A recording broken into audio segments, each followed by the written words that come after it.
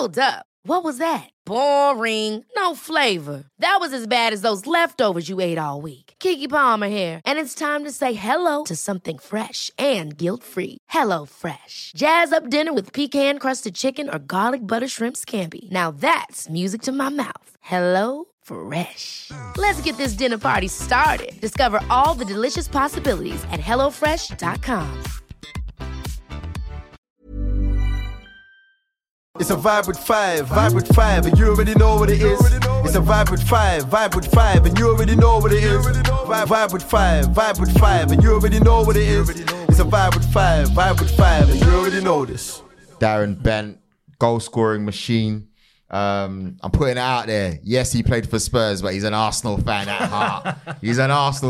heart. So don't worry, man. This is vibe with five, man. We don't cut corners around here. Joe, just before we start, can I just say something? Darren Bent, centre forward, 571 appearances, 218 goals. That's it. Bad man. Yeah, let's read out the stats. Premier League stats, 276 appearances, 106 goals, 15 assists. Best Premier League season under Sunderland, 2010 season, 38 appearances, 24 goals. Who was gaffer then? Who was gaffer then? Steve Bruce. Nice. Yeah, Steve Decent, Bruce. innit? Like, I bet you couldn't believe it, innit? Like, just give the ball to Darren. Nah, he made it simple. He just said... Benty, where did you have your best spell? Listen, I loved my time at Charlton because that was kind of new to me. Do you know what I mean? When you first step into the Premier League properly, because I'd been there with Ipswich, but I was a young kid, 17, made my debut. Oh, Kirbysley. Kirbysley was Charlton, yeah. George Burley was Ipswich. But I loved my time at Sunderland, was nice. But you know what? I had 3 months with Gerard Houllier at Villa, and he was probably the best tactician manager I ever worked with, and I loved it. But obviously, sadly, he got ill and then he passed away. But that 3 months at Villa, I absolutely loved it. Rio, you said you had a little story you said about England when it came to Darren Bent about goal scoring. We was talking in the office the other day. Yeah, before we go back down memory lane and to starting Ipswich, the lads were saying to me, "What's Benty like?" And I said, "You know what? The best way to explain him, is that he didn't care about nothing but scoring goals." I remember I said to you in training, like, "Benty, man, sometimes you got to come short and get involved in the play." You went, "Reed, just want to bang goals, bro." You were a wonder kid for me on Championship Manager. I used to get you mad early, build you up. You know, you were the guys for me. You and Jermaine Defoe. I wanted to see success and you gave it. Could you tell us a bit how your career started? Were you always this sort of wonder kid when you were coming up? No, I got to Ipswich quite late, actually. I got there at 14. And obviously a lot of kids now get to academies at 9 years old.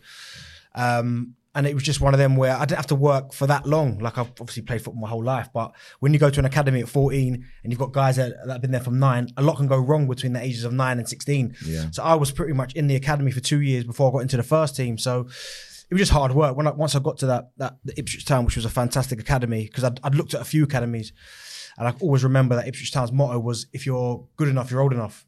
So Kieran Dyer had come through there, Titus, Richard Wright, James Gocroft. And I remember having a conversation with George Burley, and he said, it's not for me to get you ready to play. If you're 16 years old and I'm calling upon you now, it's because I think you're ready to play. That's down to you. So for me, it was the perfect club for me to start with. Man, so which other clubs were you flirting with or interested at? So when my mum and dad split up when I was 11, I'd been to West Ham to chat to West Ham, and they were like, "Listen, we want you to come here." But I was like, "Listen, I'm moving up the road. I'm going to Cambridgeshire." So then I went to Ipswich, which is the catchment area. There was Norwich, Nottingham Forest weren't too far away. But for whatever reason, I went and had a look at Ipswich, and it just felt right. It felt like the right decision for me. And from day one, they were fantastic with me, which is why I'm still really heavily linked to the club. I still go back there, still speak to some of the coaches, chat to the kids. But yeah, for me, Ipswich Town was the perfect landing spot. West Ham had some real talent coming through at that time as well. Sorry, Steve, you were training with the first team at 16 years old, and then you made your debut at 17, which is crazy young. But a lot of kids kind of get the opportunity to train with the first team and stuff like that. What was different in you that enabled you to stay there and to keep elevating yourself through into that first team and then eventually getting your first team call up? Do you know what? It was one of them, Ree, where the manager, my academy manager, said to me, "Listen, next year, you're not going to be with us. You're going to be with the first team." So I can remember that pre-season when I went away. I didn't go on holiday. And I remember just running running every single day, miles upon miles in the gym, run. So then when I came back for that next pre-season, because I knew I was going to be in the first team, I was just blowing past the first team to the point they were getting angry because you know what it's like if you're the senior player and you've got the youngsters just running past you, they get the hump. But we didn't care. It was me, Darren Ambrose, and one other. But all the fitness tests just running to the point where we made it impossible for the manager to then go, we can't leave them out. He had to leave out some of the other players because these guys have come back in unbelievable shape. How can I just let them go back to the youth team? So from that moment, every single preseason I worked hard, tried to get better and better to the point where I became one of the main players in the team, even at a young age, like 17. So you break through at 17 years old. What was it? What was your first game again? My debut, I think, was Helsingborg in the UEFA Cup. I mean, they don't even call it that anymore. They call it the Europa League, but it was the UEFA Cup. And it was just one of them where I'd been on the bench so many times that season and eventually put me on, and that was incredible. My first Premier League game was Bolton, but Helsingborg in the UEFA Cup was fantastic. What was the big difference between playing in the first team and playing like youth team for you when you immediately went in there? Do you know what? Everyone was just better. Everyone just thought really quickly. Like in the youth team, sometimes you get obviously players and defenders that are a little bit slow, a little bit intimidated by you because obviously you've got a bit of a reputation now in the youth team where people go, oh, we're playing Ipswich. They've got Darren Bent. He plays for England Youths. He just won the Victory Shield. So they're a little bit intimidated. So you ain't even got to play well to do your damage. But when I got to the first team, it's like no one shows you any respect until you kind of earn it. Like you play against some of these senior pros and they're like, well, I don't care about this young kid. I'm going to show him. But it's only when you start scoring goals where it starts to people to go, okay, we can't just walk all over him. We're going to have to show him a little bit more respect. So I kind of felt like you had to earn it when you turned into a pro rather than a youth team. You could coast if you wanted to, but it was one of them where you kind of made your own luck. Any of our young people that are listening and watching, just for them, today's player in the Premier League, who would you say is the most similar to a Darren Bent? That's a good question. Are you asking me this question, yeah? Well, that's Rio asking you. When I look at probably the way that I played and the way that centre forwards play nowadays, the only one I can think of that played exactly how I wanted to play is Jamie Vardy. He's the only one because he wants to run in behind all the time. He doesn't really want to come to feet. He knows his strengths. He can do it, but if you look how lethal he is when he's running in behind, he's unstoppable. And I think that's why he's done so well for so long because the game's changed. All centre forwards want to come off, they want to link play, they want to look good, and they're not really worried about scoring goals. Like, certainly in my era, if I scored 10 goals and had 10 assists, I think that was a rubbish season. Wow. I think that's poor. That's not what I'm there to do. I'm there to score goals. Whereas nowadays, I think a lot of centre forwards maybe hide behind stats and go, I've got 10 goals, 10 assists, I'm having a fantastic season. Where Jamie Vardy's a throwback. If he hasn't got his 15 to 20 goals, he doesn't think he's had a good season. Do you think that's a consequence of maybe going to like the forward three where the wingers now aren't providing for you, but they're providing for themselves as well? Yeah, 100%. Because I played with wide men that wanted to cross the ball, that wanted to get the assists. Whereas now they're not wide men anymore, they're forwards. So you've got the likes of Salah and obviously Rashford plays out there. There's an emphasis on these guys now to get their 15 to 20 goals as well. They're not really looking to get assists either. They can do it, but a lot of their assists as well, unless you're a real creative player like a Grealish, you look at a lot of Salah's assists, they're like missed hit shots or, do you know what I mean? Or he'll pass it. If there's no other option to shoot, then he'll pass it. Whereas certainly when I played, it was just about getting the ball at your feet, putting it in the box, trying to create something. So you have an incredible time at Ipswich. It's your boyhood club. But then Charlton come. They swoop you up for what sounds mad, Rio. Do you know what the fee was for a move into Charlton? Can you guess, Rio? No. In today's world. It seems mad that Charlton was a Premier League team. Yeah. They fell off hard. You know. £2.5 million. Can you imagine that? I remember when I played a pre-season game for Charlton, 2.5 million, and people were going, that's a lot of money, you got to justify it. And at the time I'm thinking, wow, 2.5 million, I've got to do something. But if you 2.5 million now, does it get you nothing? Mate, absolutely nothing. It'll get you an academy player now. No, not at all. It's true, isn't it? Some of these academy players are going for way more. Yeah. But yeah, like you went there and what was the first thing that you saw about Charlton that made you think, oh, I'm at the right club here? It was similar to Ipswich in terms of size of the club. I know Ipswich have got obviously that European history behind them, winning the UEFA Cup and stuff, but similar size club. South London as well, which is where I was from, which helped. And it was just a good manager as well. Like Alan Kirbishley pretty much spoke to me 2 days after we lost the playoff semi-final against West Ham. and just like, listen, I want you to come to this football club. I'm not buying you to kind of make up the numbers. I'm buying you to play. So day one, you're going to be playing. I don't care what happens pre-season. This very first game in the Premier League, you're going to be playing. And for a centre forward, that's important because you need a manager that's going to kind of put his arm around you and go, I put all my belief in you. So that for me was all I needed to hear again. And great club. I knew Danny Murphy as well from before. There was a few Ipswich connections, Matt Holland, Herman Ariderson, Ambrose. That's us three that had been with me a couple of seasons before playing at Ipswich. So it all helped me to settle in. And then you go on and you bang in a couple on your debut. Not a bad start. Immediately a fan's favourite. Yeah, I had a really good pre-season as well. I scored a few in pre-season, and then the 2 against Sunderland for Charlton was a fantastic. But then obviously what happened after that, getting a phone call that I was in the England squad, that's when it was, that first kind of 6 months was just like, what is going on here at Charlton? Because I'd been in the under-21s a lot, and then all of a sudden I get the phone call from Sven, you're in the first team. I thought someone was winding me up at first. I said, good one. I hung up the phone, and it was I can't remember. I think it was Michelle was the secretary, and she was like "Hi, Darren. It's Michelle. You're in the squad." And then obviously I turn up and see people like Rio and all these boys, and it's just like all of a sudden, okay, not like it got real, but all of a sudden you get to a level where you're like, okay, wow, I better step it up. So what's the difference? Sorry. Oh, I mean, when you're playing with guys like Rio and Bex was in the squad then, and Defoe's and Lamps, people like that, Gerrard, like coming from Ipswich, you see these guys on TV. Do you know what I mean? Like, we were in the Championship. You only see these guys on the TV. So then when all of a sudden you're kind of thrown into it, I remember every single night of that England squad preparing like it was a game the next day, man, because I watched possession, I watched the way the game was played, and I said, if I don't get up to that level in training, the boys are going to be on me. So every single night I'm preparing, eating the right foods, getting the right sleep, making sure when I wake up I'm ready to go, because that was the level and the standard that it was at. Do you remember him in training in them days, Rio? Yeah, I just remember Benny just wanted to score, man. That's it. I remember you wanted to finish. I used to could see like the desperation. Like, he's just a pure goal scorer, and invariably when he got through, bro, he hit the target and scored. So I watched like things like that. I don't know if Benny would even remember. I used to always watch shooting after, and I'd watch the strikers, and sometimes I'd commentate and comment and stuff. But I'd always watch to see, especially the new guys come in, and I had the new players that used to come in. You integrated quite quick, because I remember some players used to say it's difficult, but you seem like you kind of got involved quite quick, Benny. Do you know what I did? And do you know what I think helped me as well? Because if you look at back then, you look at, obviously there was a fair few United players in there, Chelsea, Arsenal. There was these kind of groups of obviously top quality players. And me coming from Charlton, there was only me and Luke Young. But I knew Kieran Richardson, I knew Anton, obviously, from on the under-21s and youth football. So when I got into that first senior squad, Kieran Richardson was in there.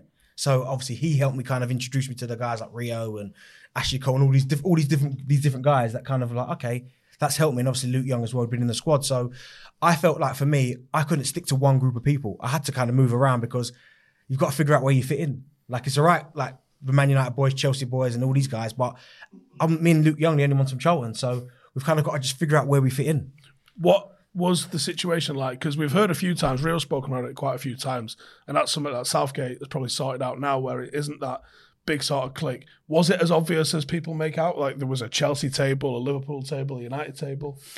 So I don't know if it was as obvious as that, where it was really as cliquey as people has made it out, like it was they were there, because as Rio alluded to at the top when we were talking about SOCOM on the PSP, we all used to play together. Like, there'll be people from Chelsea, Man United, I was at Charlton, various clubs.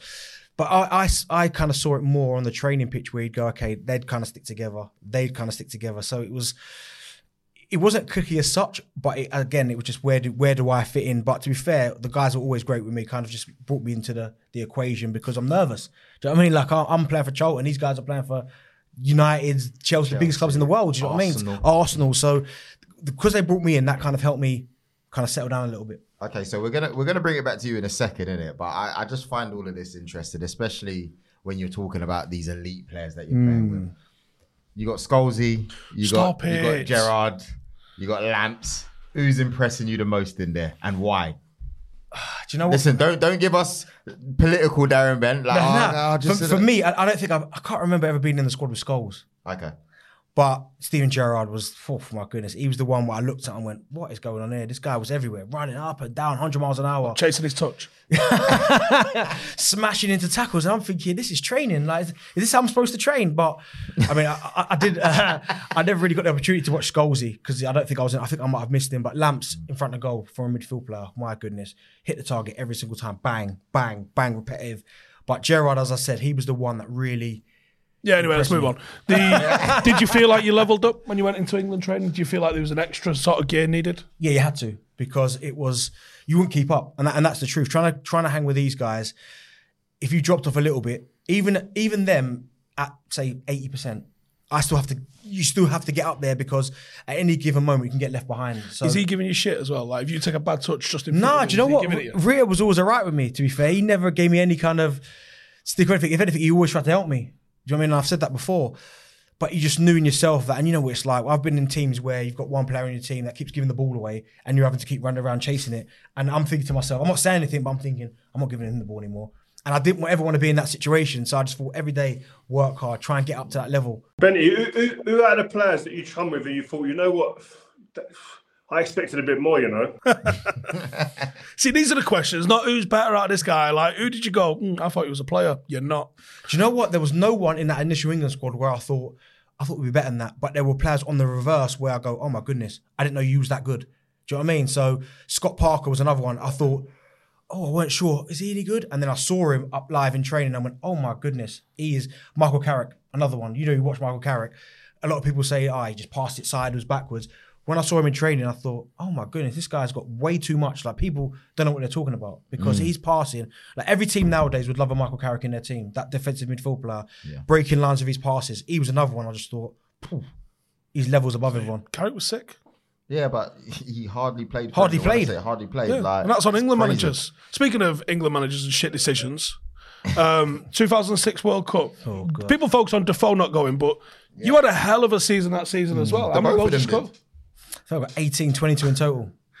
What England striker now is even scoring 18 goals and not even getting considered for the squad? I guess Ivan Toney, different reasons, right? How was the process sort of managed with like, hey, you're not going, but there's a child that we're going to take instead? Do you know what? I it was one of them where I'm sitting in my mum's front room and, you know, like during the day, which I think is quite bad actually. I don't know how it gets out, but you know Sky Sports News, it comes breaking, then it like, so-and-so is not going to be in the squad, so-and-so. So I'm sitting there, my mum's front room watching TV, and she's like, have you heard anything yet? And I'm like, no, not yet. And then it comes up on the bottom of the screen, like we're hearing that Theo Walcott's going to be included, and Darren Bent and Jermaine Defoe aren't. And I'm thinking, well, no one's told me, but my mum's like, just don't worry about it, could be just speculation. And obviously the phone rings, and it's Sven, and he's just like, oh, hi Darren, you're right, you've had a great season, but on this occasion, we're not going to take you. But listen, keep working, keep trying hard, and hopefully you'll be in the next one. What was his I'll be in the next 2006 World Cup, mate. Yeah, don't worry about it. Wait, what was his explanation for it? Did he actually say, because of X, Y, and Z? Like, and after that, who's calling you? Who's calling you to comfort you? Or what's going on after that? Do you know what? No one, I mean, obviously I had my friends and my family, that kind of, my inner circle that kind of helped me. But no, he just basically said to me, literally, hi Darren, how you doing? You've had a great season, but unfortunately I'm not going to take you to the World Cup. Keep working hard, and I'll see you soon. That was it, man. Conversation lasted about 15 Rio, seconds. you didn't ring him. Rio, you didn't ring Darren, no. Wow, I didn't know it was like that. I thought he would have let you down light. No, but you know what I will say? Obviously, when you fast forward though to 2010, when I scored the 25 for Sunderland and didn't go, Rio messaged me then and just said, "Oh, like listen, I thought you did enough to get in the squad, so we did after 2010." You got a good one here. The guy's backing you. Well, to what he does anyway. World Cup season, I'm having it. Nah, but it's crazy because obviously you do what you do at Charlton. Like 18 goals first season in the Premier League, 13 the following. You did get relegated and stuff like that. But let's fast forward to Tottenham, £16.5 million. Yeah. Wait, yeah. How did you end up signing for Tottenham as an Arsenal fan? And how much of a conflict was that? Like, did you have to go and like apologise to family? Like, how'd that work? No, because my family's quite mixed. My dad's diehard Chelsea season ticket holder, has been for years, since the 80s probably. My mum had a little soft spot for Liverpool, which is bizarre. I've got uncles out of Tottenham, so it's all over the place. It was just one of them where I came back. I knew they were interested in me from quite early. Martin Yeo had been trying to speak to me while I was at Charlton. I got injured in the January and then missed pretty much 3 or 4 months towards the end of the season. And unfortunately, as Joel said there, we went down. But I remember the tough bit for me is that when we went down, Spurs were in Martignol, but Alan Kirbishley got the job at West Ham. And obviously me and Curbs are like that. Obviously I'd done really well for him before he left Charlton. And he said to me, listen, just come back from your holidays early, come straight to Upton Park. We'll speak about it and we'll try and get a deal done. And I was like, okay. So I flew back from Miami early, which hurt me, by the way. I was going to say, what was that like? Which hurt me. You're just smiling. He's like, yeah, I know what Miami was like. Yeah. So I flew back early and went straight to Upton Park, was tired. My dad met me there, sat down with Alan Kirbishley and he's like, listen, Benty, I want you to sign for West Ham. You know me. You know you're going to play. You know the relationship that we've got. You know, I'll always give you time. And he was fantastic. But what put me off was, I can't remember his name, the little bald-headed fella. Can you remember him? When West Ham had that mad period where they were paying loads of money, the Icelandic owner, Magnuson, he was what put me off because I got there and I was chatting to Curbs and he almost said, right, are you ready to sign? I went, well, hold on a second, dear. Like, let me go away. I've just come off a plane. Let me think about it. And he went, well, listen, if you don't sign now, you're not signing for West Ham Football Club. I went, well, okay, fair enough. I won't. So I said, listen, Curbs, this has nothing to do with me or you. Yeah. But I've just come off a plane. Like, give me time to think about it. And he's saying, if I don't sign now, then it's done. Even my agent was saying, we don't do business like this. So in the end, I left. And Curbs, what did Alan say? Curbs was gutted because he was like, well, like, just give him, he was trying to say to him, give him the night, just let him think about it. And the guy was like, no, if he does it now or he doesn't do it, I know that he could go to Tottenham. I know they're in for him. I know he's going to sign for Tottenham. So I'm going to now if you're telling me it's now or never, innit? Exactly. So then I left and then I thought about it and I thought, anyway, I can't go to, I couldn't at that time, Tottenham to finish 5th. I just thought for my progression that I had to go to Tottenham over West Ham at that But period. were you actually, like, obviously you went there to be polite and stuff, but would you have signed for West Ham? Realistically. It's a difficult one because I knew Kirbishley. He would have been the only reason why I would have signed because of our relationship, and I know he can get the best out of me. But when I looked at in terms of career and where Spurs were at the time, finishing 5th, I just thought there's no one on the planet. So many people are going to ask so many questions of my ambition if I go to West Ham at that particular time, who just avoided relegation over Tottenham. And on top of that, you had, I think Robbie Keane had gone by then, isn't it? So there was like was a space basically. Yeah. Is that when he just Keane went to and Liverpool? Defoe, I think. At Tottenham. Yeah. No, at Tottenham, when I first went to Tottenham, they had Keane, Berber and Defoe. Oh, damn. So you played with all of them? So all of them. So then I went there thinking, well, do you know what? If I go there, even if things don't work out, I'm going to become a better player because working with these guys every day, Ledley King and these players, I'm going to become better by trying to challenge, trying to get in front of Berbatov. 4 different strikers in every sense, I imagine. What did striker sessions look like? What was a finishing drill like with that? Oh, it's competitive. Competitive. Do you know what? Out of all of us 4... Could have sold tickets for that. Yeah. Do you know what? Out of us 4, the only one who didn't really care too much about the finishing sessions was Berbatov. Surprise. Yeah, he wasn't really... Was he just doing kick-ups? Yeah, like he was a bit of a strange character, didn't really get involved in all that. Like, listen, technically he is, obviously Rio played with him, unbelievable.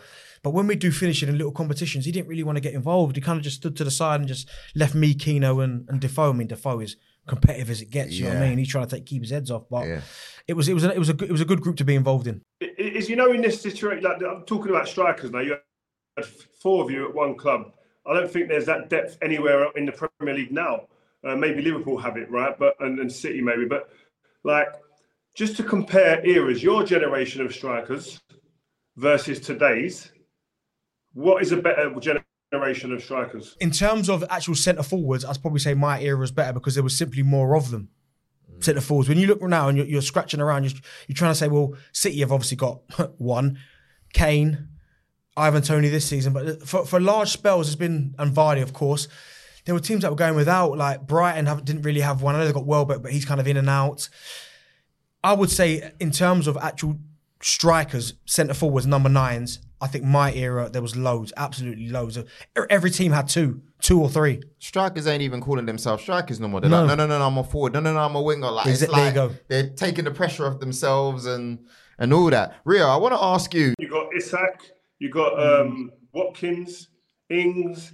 No, but the quality's different though, innit? As much as those guys are good, you know, my man's coming up. My man's competing against Jermaine Defoe, Robbie Keane in his team only. What formation was he playing there then? 4-4-2. Berber. 4-4-2. Classic. Was Berber like that at United as well, Rio?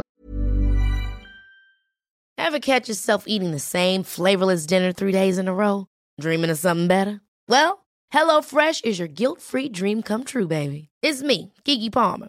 Let's wake up those taste buds with hot, juicy pecan-crusted chicken or garlic butter shrimp scampi. Hello Fresh. Stop dreaming of all the delicious possibilities and dig in at HelloFresh.com. Let's get this dinner party started.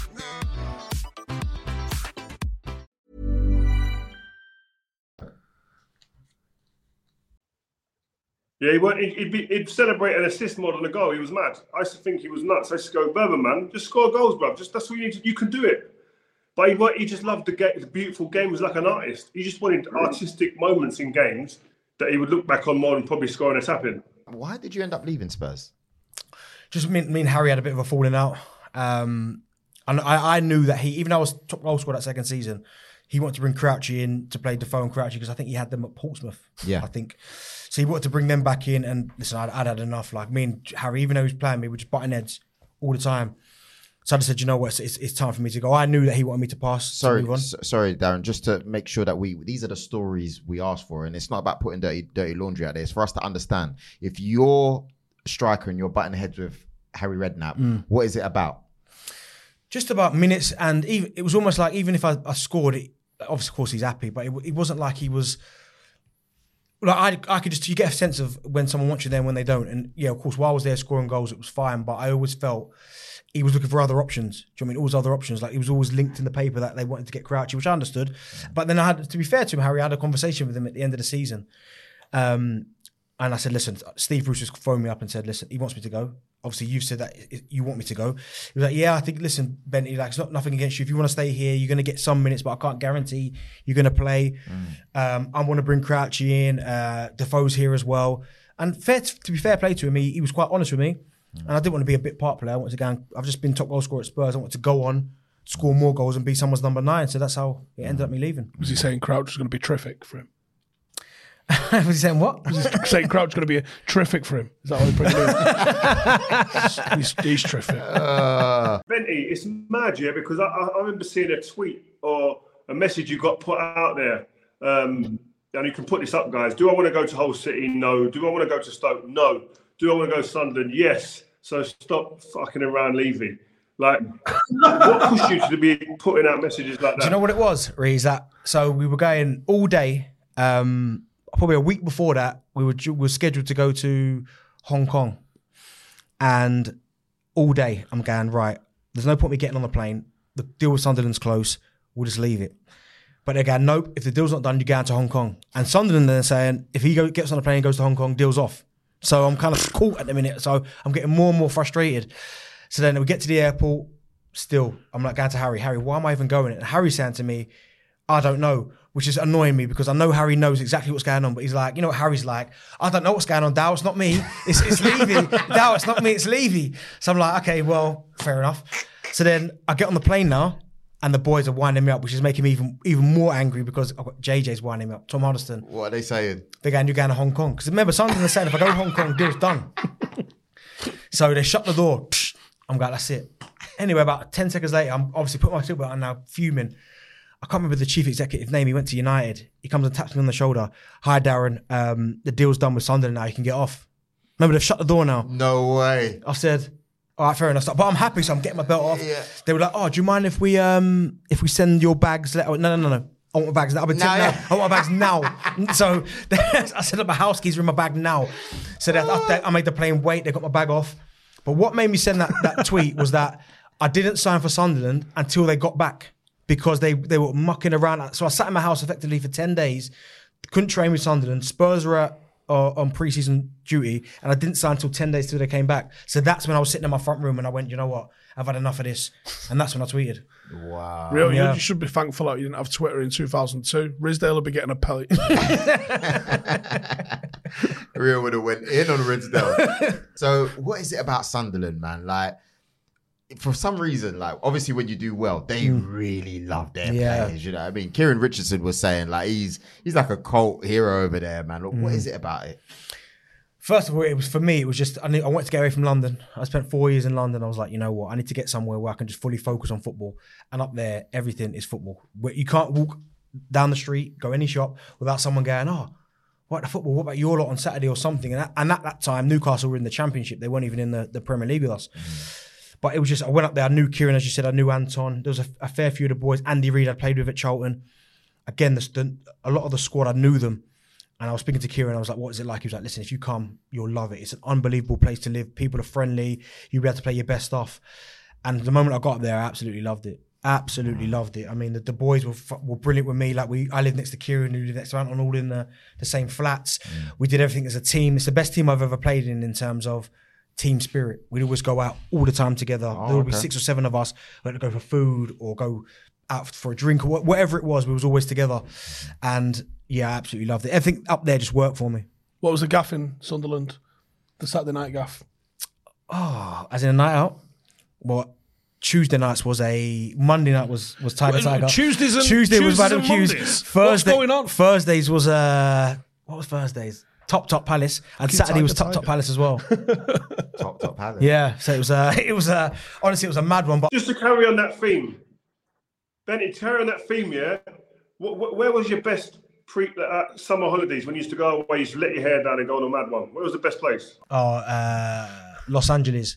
I used to go to LA for 6 weeks every single time the season finished, because I used to do a lot of work with the NBA. Yeah. So I'd go over there to get me tickets for the Lakers and fly me to San Antonio to watch the playoffs and all this kind of stuff. So you're seeing Kobe and Shaq? Yeah, I was there for that one's meeting loads of different people. I mean, it was crazy times, but LA was my place. My auntie still lives there. I've got family that live over there as well. So that was the spot, man.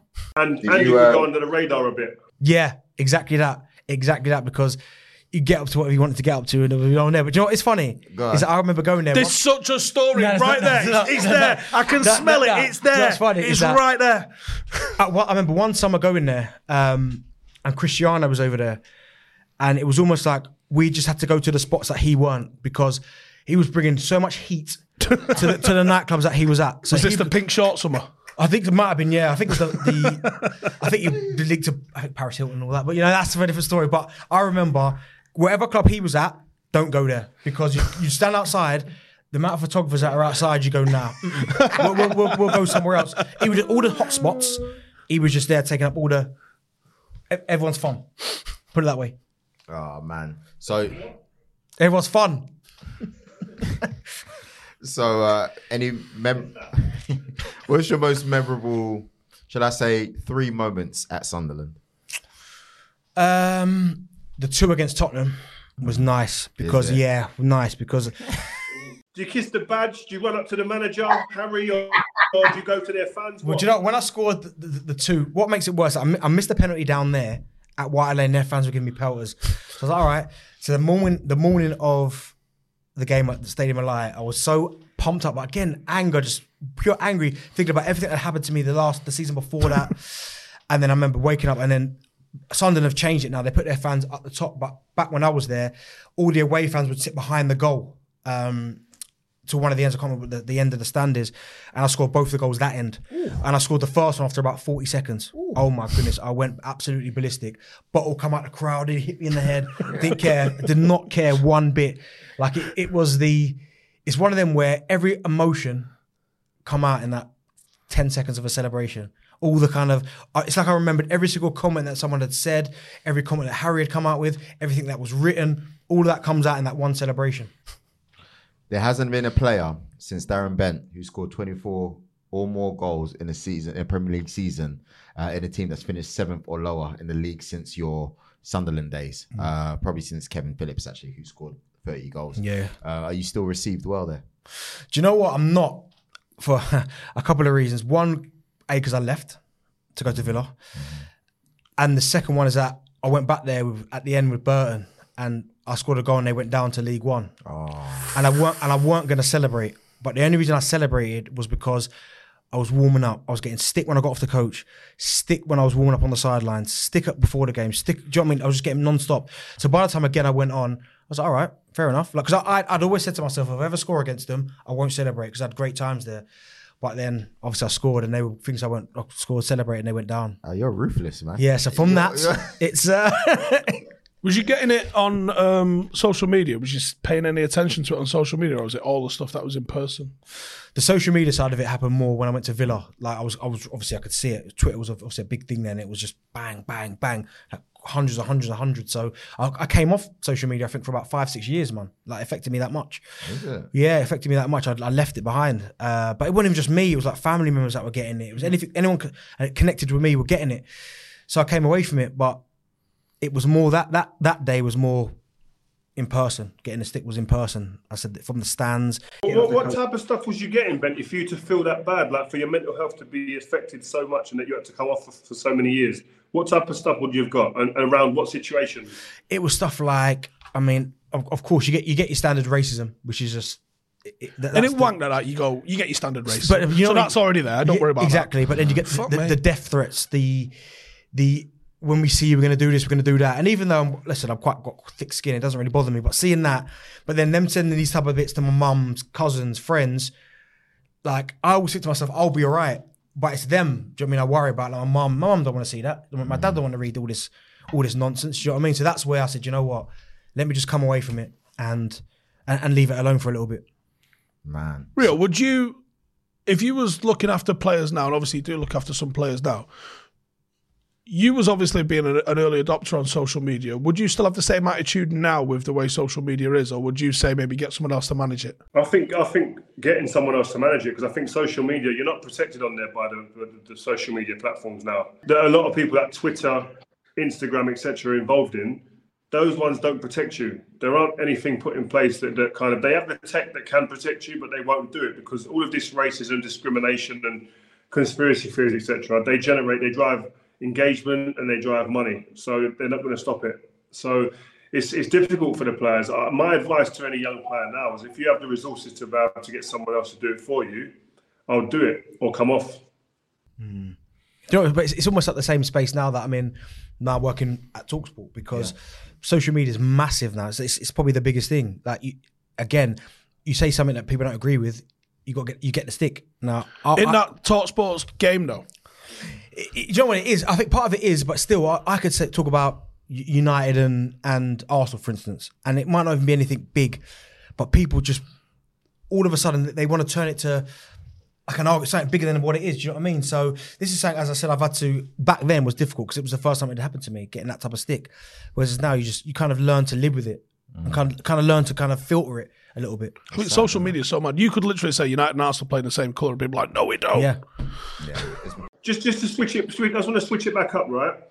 It's quite important. This question is, you're a striker.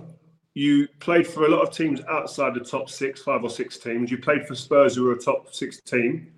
As a striker, do you think it's harder to score? Because you hear this a lot. Oh, if I played for a Man City or Liverpool or Man United, etc., I'd score loads of goals. Is it easier to score goals in a team like that, the best teams, or do you think it's easier to score goals in a team where you probably aren't looked at as massive threats, but so you can go under the radar and nick a few more goals? That's a good question. I think, obviously, if you play with better players, you might get more opportunities. But I always like the fact that when I played, say, for Sunderland or Charlton, we have to work incredibly hard that we might only get 1 or 2 chances. Now, if anything, that kind of helped my focus because I think, well, being at a club like Charlton, we haven't got the luxury of midfield players where we're creating 6, 7, 8, 9 chances a game. We might get 2 if we're lucky. So I know I have to be on it that if one comes to me, I better take it, or we're not gonna win, or we're not gonna get a point out of this game. So it's a difficult one because you play better players. All these players are going to want to shine, want to get their piece. It might not be as easy. So I've heard that argument before, and people have asked me that question. And I just think if you could score goals in a lesser team, you could score goals in any team. And I think if you could score goals in the Championship, I think you can score goals in the Premier League. Because if you're a goal scorer, like the goals don't change. The dimensions of the pitch don't change. You know exactly what you're doing. You know what movements you've got to make. It just comes down to whether you could finish or not. So I think if you could score goals at Manchester United, you could score goals at Charlton for sure. You don't get there's no difference, I don't think, in the pace of the game in the Championships and the Premier League. I think it's as chaotic, and it'll be as chaotic in both boxes, yeah. I think you've seen so many players come to the Premier League and just do exactly what they've been doing. Like Ivan Toney as well. Like people was like, wait till he does it in the Prem. Mitrovic, wait till he does it in the Prem. He's just, there you go, he's doing it. It's the same. It's true. And same opposite, if you're not scoring at Burnley, you're not scoring at United, like Weghorst. No, I completely agree. I'm with you. I don't know, you know. Listen, for every Ivan Toney or Mitrovic, there's a Pukki. Do you know what I mean? Who hasn't converted from Championship, smashing a Championship to the Premier League. He did it right his first season, though. I think he got 13, 14 goals, I think. So he did all right, but second season was disaster. So let's talk about Villa. You're telling us that you're going out with Sunderland and the boys, you're having a great time. I don't understand, brother. Is it a money thing? What's going on? No, a lot of people said that, you know. A lot of people said that, but I could see... When I left Sunderland at the time, I think we were 6th, and I looked at Villa's team. Because I'll tell you how it come about, right? So I'm sitting playing Call of Duty, shock, in my house, and my phone rings, and it's my agent. He's like, "How you doing? You're right?" I'm like, "Yeah, I'm all good." He's like, "Oh, just got off the phone. Villa want to bring you in because at the time they're struggling." Gerard Houlier's called me and said, "Listen, I want to bring Darren in." Is this in the January window? This is in the January window. So there's been no speculation whatsoever before. I'm like, okay, cool. He's like, what are your thoughts on that? I went, all right, let me look at their team. And we played them a couple of weeks earlier and we beat them 1-0 at their place at Villa Park. But they had people like Ashley Young was there, Petrov was there, Stuart Downing was there. Like their squad was good. And I thought, they're clearly underachieving. That's the problem. Gabriel Bolan was there. They're underachieving. So when it's something I'll consider. How far are they? Wait, don't lie. Because prior to all of that, they must have said this is what they want to pay. No, nothing. Seriously. So honestly, what could make you go from looking at where you are and you're saying, "Oh, right, well, you're doing well at Sunderland," but you're actually considering a move, and they ain't giving you the money for the price? No, I just thought, okay, let me. Have you paused the game, or is this one of those? No, it's one of them. The phone's under my shoulder. It's under my shoulder. I'm holding the control pad like that. Yeah. How much? And he goes, well, listen, just let me know, keep me up to date and let me know what's going on. He's like, all right. So he calls me back about 20 minutes later. He was like, Sunderland said they're prepared to sell you. So that's what changed my mind, because if Sunderland had gone straight away, no, we're not selling him, I was perfectly happy. But they started entertaining it. So they went, oh, well, if Aston Villa gave us 24 million, then yeah, we'll sell him. So I went, okay, well, clearly I'm not that valuable to them then. So that's what made me change, because I'm thinking, I've just scored all these goals for you. Just come off the back. I think we just come off the back of a 2-2 against Liverpool. I got both at Anfield. And I'm like, but they're willing to accept 24 million. I went, all right. But then I also laughed in another breath. I went, Villa are never paying this. So it's a non-starter. So I said, all right, I'll speak to you tomorrow. I carried on playing my game. Hour later now, it's about 10:30 at night. My phone rings again. I'm like, what? Yo, he's like, you're never going to guess this, but Aston Villa are prepared to pay the 24 million. Jeez. So in that very moment, it got real. I went, oh, I've got a decision to make here. We've got Newcastle on the Sunday in the derby. So I'm thinking, oh, we've got a decision to make here. Is this out in the papers yet, or is it? No, this is all behind the scenes. Okay. So I went, all right, let me have a think about it. And then the next day I got to training, thought about it for the next few days, had a conversation with my dad, my mum, agent, and I said, you know what, all right, yeah, I'll do it, right? Because behind the scenes, Sunderland and Villa had been talking about this little bit here, a little bit there, add-ons there. So I'm thinking, well, they're prepared to let me go, clearly. So got to the game on the Sunday, we played Newcastle, we drew 1-1. Now I'm scheduled to drive to Birmingham on the Monday morning to sign and stuff. And Steve Bruce, again, which I feel bad for, had no idea what was going on, right? No way. But where he started to go, what's going on here, is that after the game, you'd never see Niall Quinn, you'd never see Ellis Short, I think was the owner at the time. So I've come in off the game now, I'm getting changed. They both come down into the dressing room with 2 shirts. Just want to say thank you. Can you just sign this for me, right? So I'm signing it thinking, why have you done this here? I'm looking at I'm doing this, like my head down, like I clock my eyes up like that. I see Steve Bruce looking, going, what's going on here then? Like, what's going on here then? Ooh. So they left and went upstairs, and did you feel hot? Yeah, a little bit, yeah, hot. Like, so I see Steve Bruce going back out after them. I quickly got my gear on. I ran up the stairs to the family room. Said, Dad, we got to go. Dad, we got to go. We got to get out of here. Start the car. I said, we got to go now. Anyway, but do you not want to speak to him and tell him? No, because what can I say? I felt bad because you say, Dad's telling me, so I'm going. I know. When I think back now, you're probably right. Anyway, as we're walking out now, I get a tap on my shoulder. it's Cleggy, who's our the fitness coach. He's like, Bentley, Steve Bruce wants to see you downstairs. I said, Dad. I said, you're probably best off going back to my house, and I'll see you later on because I'm going to be here for a while. I go back downstairs to there's a warm-up room behind the changing room. Mm-hmm. I walk in there, and he's pacing up and down. His face is like red, like mist red. I'm like, he's like, what's going on here then? I went, well, boss, I think that I'm going to Villa. He went, what the hell are you going there for? Like, the players that are playing there don't even like being there. They don't like Gerard Houllier. It's a crap club. Honestly, he went off. He's not giving me all these reasons why I should stay. He was like, listen, take 2 days off, take a week off, take however long you need off. Just don't make a decision until you speak to me first. I was like, all right. And then, obviously, I made my mind up. I spoke to him. I said, listen, boss, I'm going to go. And I went down there and signed for Aston Villa. Oh, man. Mad. That is crazy. And your time there? What would you? The first year and a half, I loved it. And then I had a big injury, which ruled me out of the Euros, I think, in 2012. Because that was the point. I'd got into the team with Capello. I was playing every game. I was scoring every game I was playing in. And then I got the injury to my ankle, missed the rest of the season, missed the 2012 Euros. And then Paul Lambert came in and it all changed. But then they pulled the purse strings. He made us train on our own. He wanted to get the high earners off the wage bill. And from that, just spiraled out of control and went downhill from there. Speeding on, Derby County. Again, how'd you end up there? Steve McLaren, I knew Steve from England, set up. And I just wanted to play.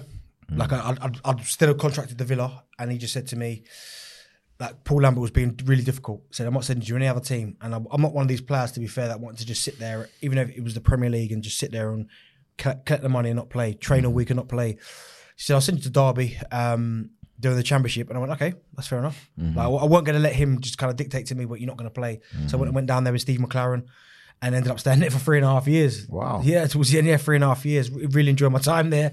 But it was different. It was almost just like, always trying to get back to the Premier League, scoring goals, trying to get back to the Premier League. But we had a couple of playoff opportunities where we let ourselves down, and it didn't happen.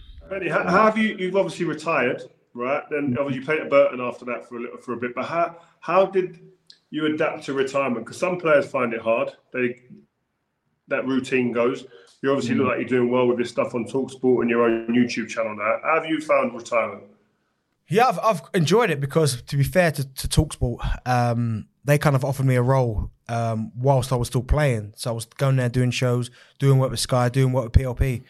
And TalkSport kind of said to me, listen, if you announce your retirement on our show, one of our platforms, then we'll look to get you in full time. And then speed up 2 or 3 years down the line. Obviously, I'm doing Drive now, which was obviously hadn't changed for 20 years.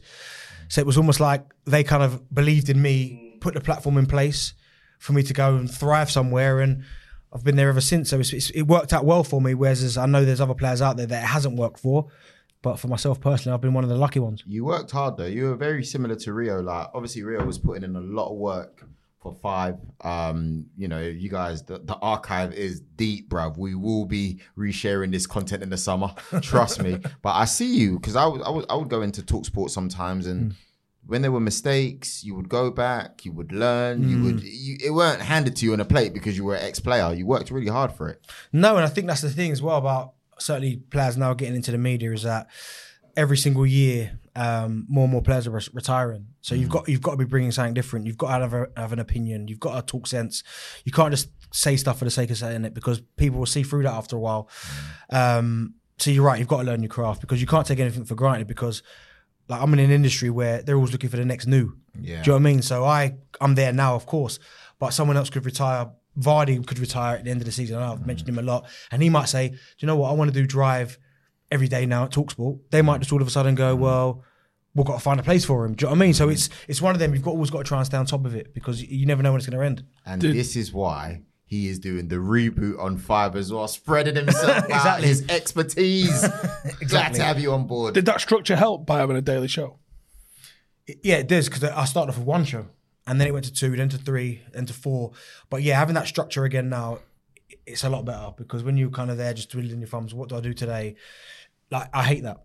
I hate just sitting around doing absolutely nothing. I'm always trying to do something. So now that it's 5 days a week, sometimes 6, because I do a lot of Premier League stuff on the weekend, that helps structure my life. I was chatting to an ex-pro this weekend, and he was like, I just drank for about 3 years, and he's like, go pub on my own, just Yeah. I had nothing, got loads of cash and I got no idea what I want to do.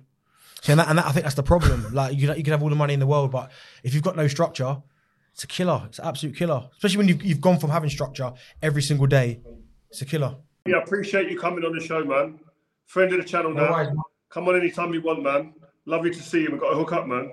Will do, man. Don't forget you're going in his show, mate, for his kicks and stuff, and you know what I mean. Go on. One condition. I need a pair of exclusives, bruv. When I walk in the door, give me an unboxing. What size are you? Size 11. Oh my goodness, really? Okay. All right, yeah, I'll find something. I'll find something for you. Don't worry, I'll find something for you. Thanks again. I'll see you on your show. Nice one, mum. Darren, thank you very much for coming on Vibe with 5 as a special guest. Those stories had us all rolling. Honestly, Rio was only supposed to be here for like 10, 15 minutes. He stayed the whole way through. But yeah, no, it was really, really good. And you've had an incredible career. And sometimes we forget the players you've played with and how incredible it's been. And also how good you're doing in the broadcasting world. And, you know, your channel's doing well. Guys, please make sure you check the link in the description for Darren Bent's channel. And you're going to be seeing him on a show called The Reboot on 5 coming soon. Peace. Ever catch yourself eating the same flavorless dinner 3 days in a row? Dreaming of something better? Well, HelloFresh is your guilt-free dream come true, baby. It's me, Keke Palmer. Let's wake up those taste buds with hot, juicy pecan-crusted chicken or garlic butter shrimp scampi. Hello Fresh. Stop dreaming of all the delicious possibilities and dig in at HelloFresh.com. Let's get this dinner party started.